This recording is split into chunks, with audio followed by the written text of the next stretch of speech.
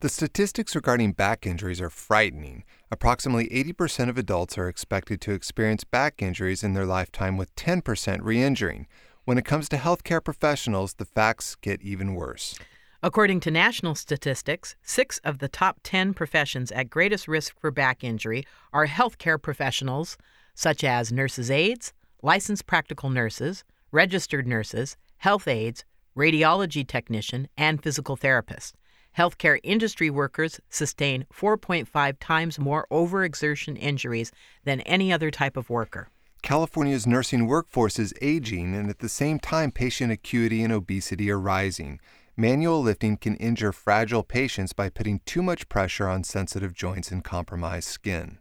In 2011, California Governor Jerry Brown signed an important workplace safety bill to protect registered nurses and other healthcare employees from disabling injuries and safeguard patients from preventative falls. Although AB 1136, sponsored by California Nurses Association and National Nurses United, went into effect in January of 2012, some hospitals have not complied with the law, and nurses and healthcare workers continue to struggle with unsafe lifting issues. Many of these hospitals have already been cited by Cal OSHA for failing to comply with the correct staffing when lifting patients and by not providing the proper lift equipment. Additionally, it should be noted, hospitals that have lift teams in place have seen a significant drop in such injuries. Here to update us on the important issues of safe patient handling is RN Marty Smith from California Nurses Association Government Relations Division. Marty, welcome to Nurse Talk, and thank you so much for being with us today. It's great to be here. Thanks.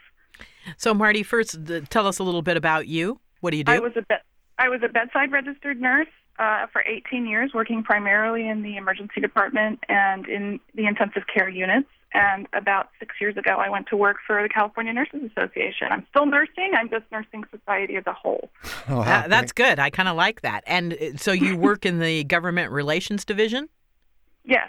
So we're the folks that monitor what's coming through the legislature and what's coming up regulatory-wise. So one of the reasons that RNs still have a scope of practice is because we have a government relations division that kills bills that would take it away from us, that would expand unlicensed personnel's scope into what really should be the domain of the registered nurse. And what I like about it, too, Marty, is, let's be real, most of these people writing these bills aren't nurses and aren't necessarily consulting nurses. So sometimes I would imagine the bills don't make much sense.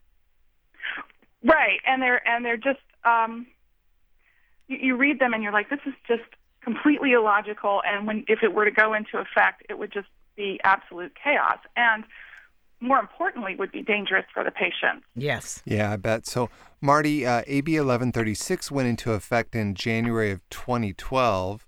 Why aren't hospitals complying, and what percentage aren't complying? Well, hospitals tend to be a little bit arrogant. And when this bill came through, they decided to act as if the bill's intent was, you just have to train people, and you don't have to have a lift team. You have to train people, and everyone will be the lift team. So it was actually rather ironic. Several hospital systems, such as Kaiser and University of California, actually laid off their lift teams after this bill went into effect. Oh, gosh. That's painful. Yeah, and it was painful. The places I've been where there's lift teams, I can tell you that the nurses there are so happy. They feel safer. And they feel supported by management when they put in a safe lift team. Well, also, I would imagine, Marty, that their costs come down. This is the part that really is silly for me about hospitals. If you have a safe lift team, that means you're not going to have the back injuries that you sustain otherwise. And as we all know, back injuries can be very expensive to the employer. Right. And while of course it's not our organization's mandate to think about the employer's bottom line, it actually really does dramatically reduce their bottom line because of the decrease in leaves of absence and workers' comp claims, not to mention their insurance premiums. But more importantly, patients are safer yes. because nurses aren't working injured and they're less likely to drop or mishandle patients. Yeah. Well, and that's the worst. Now, this sounds terrible, but I have been involved in a lift in which we did drop the patient, and you feel absolutely horrible when that occurs. And what's really terrible is it's preventable. And I know it's not our job to worry about their bottom line, but at the same time, when you sell something to them, if you can increase their bottom line, so much the better. That's the hard part for me, is I can't figure out why more hospitals wouldn't have lift teams. Seems so silly. Exactly. And so, Marty, although it does seem obvious, what are some of the dangers for nurses and patients when these hospitals don't comply and ensure proper staffing and equipment? Well, I mean, obviously patients are going to fall and they're going to get injured. Staff is going to be injured. Nurses have a higher rate of injury than construction workers. I personally, one of my motivations for leaving the bedside was severe back arthritis. I just had shoulder surgery in June after 10 years after I had a shoulder injury from lifting a patient. And so the experienced nurses can't last.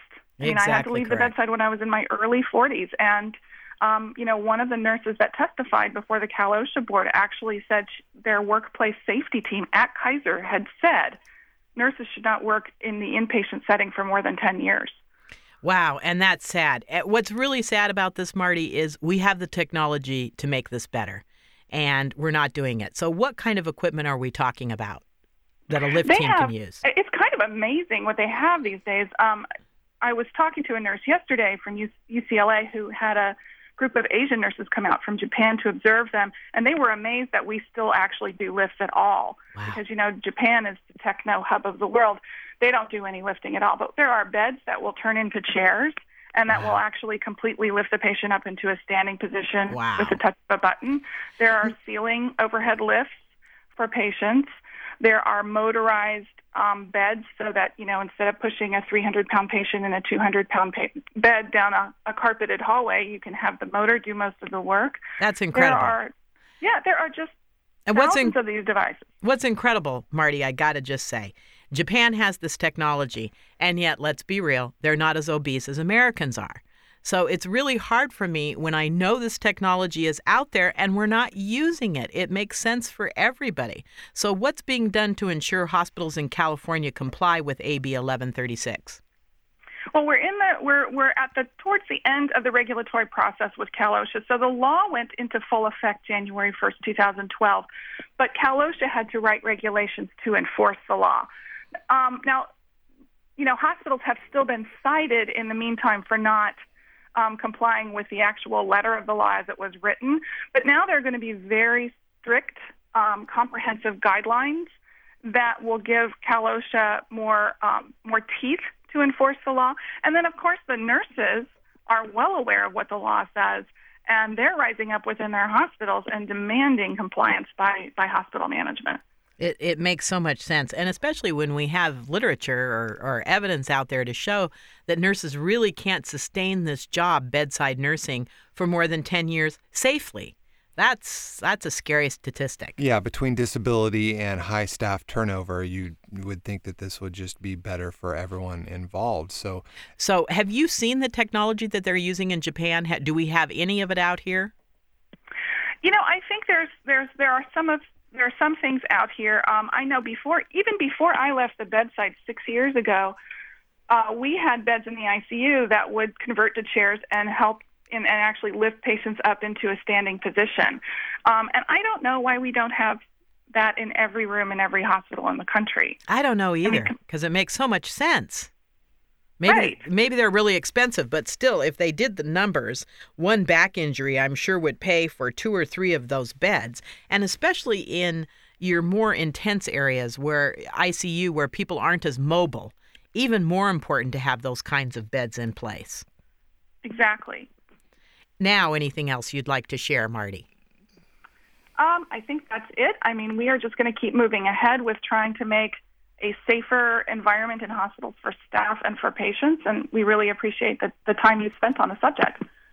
Great. So we really appreciate it. We've been talking with RN Marty Smith, labor representative for California Nurses Association.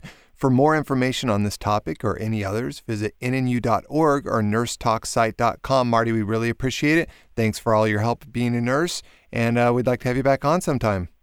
Great. I look forward to it. All right. Thank you. Thank you.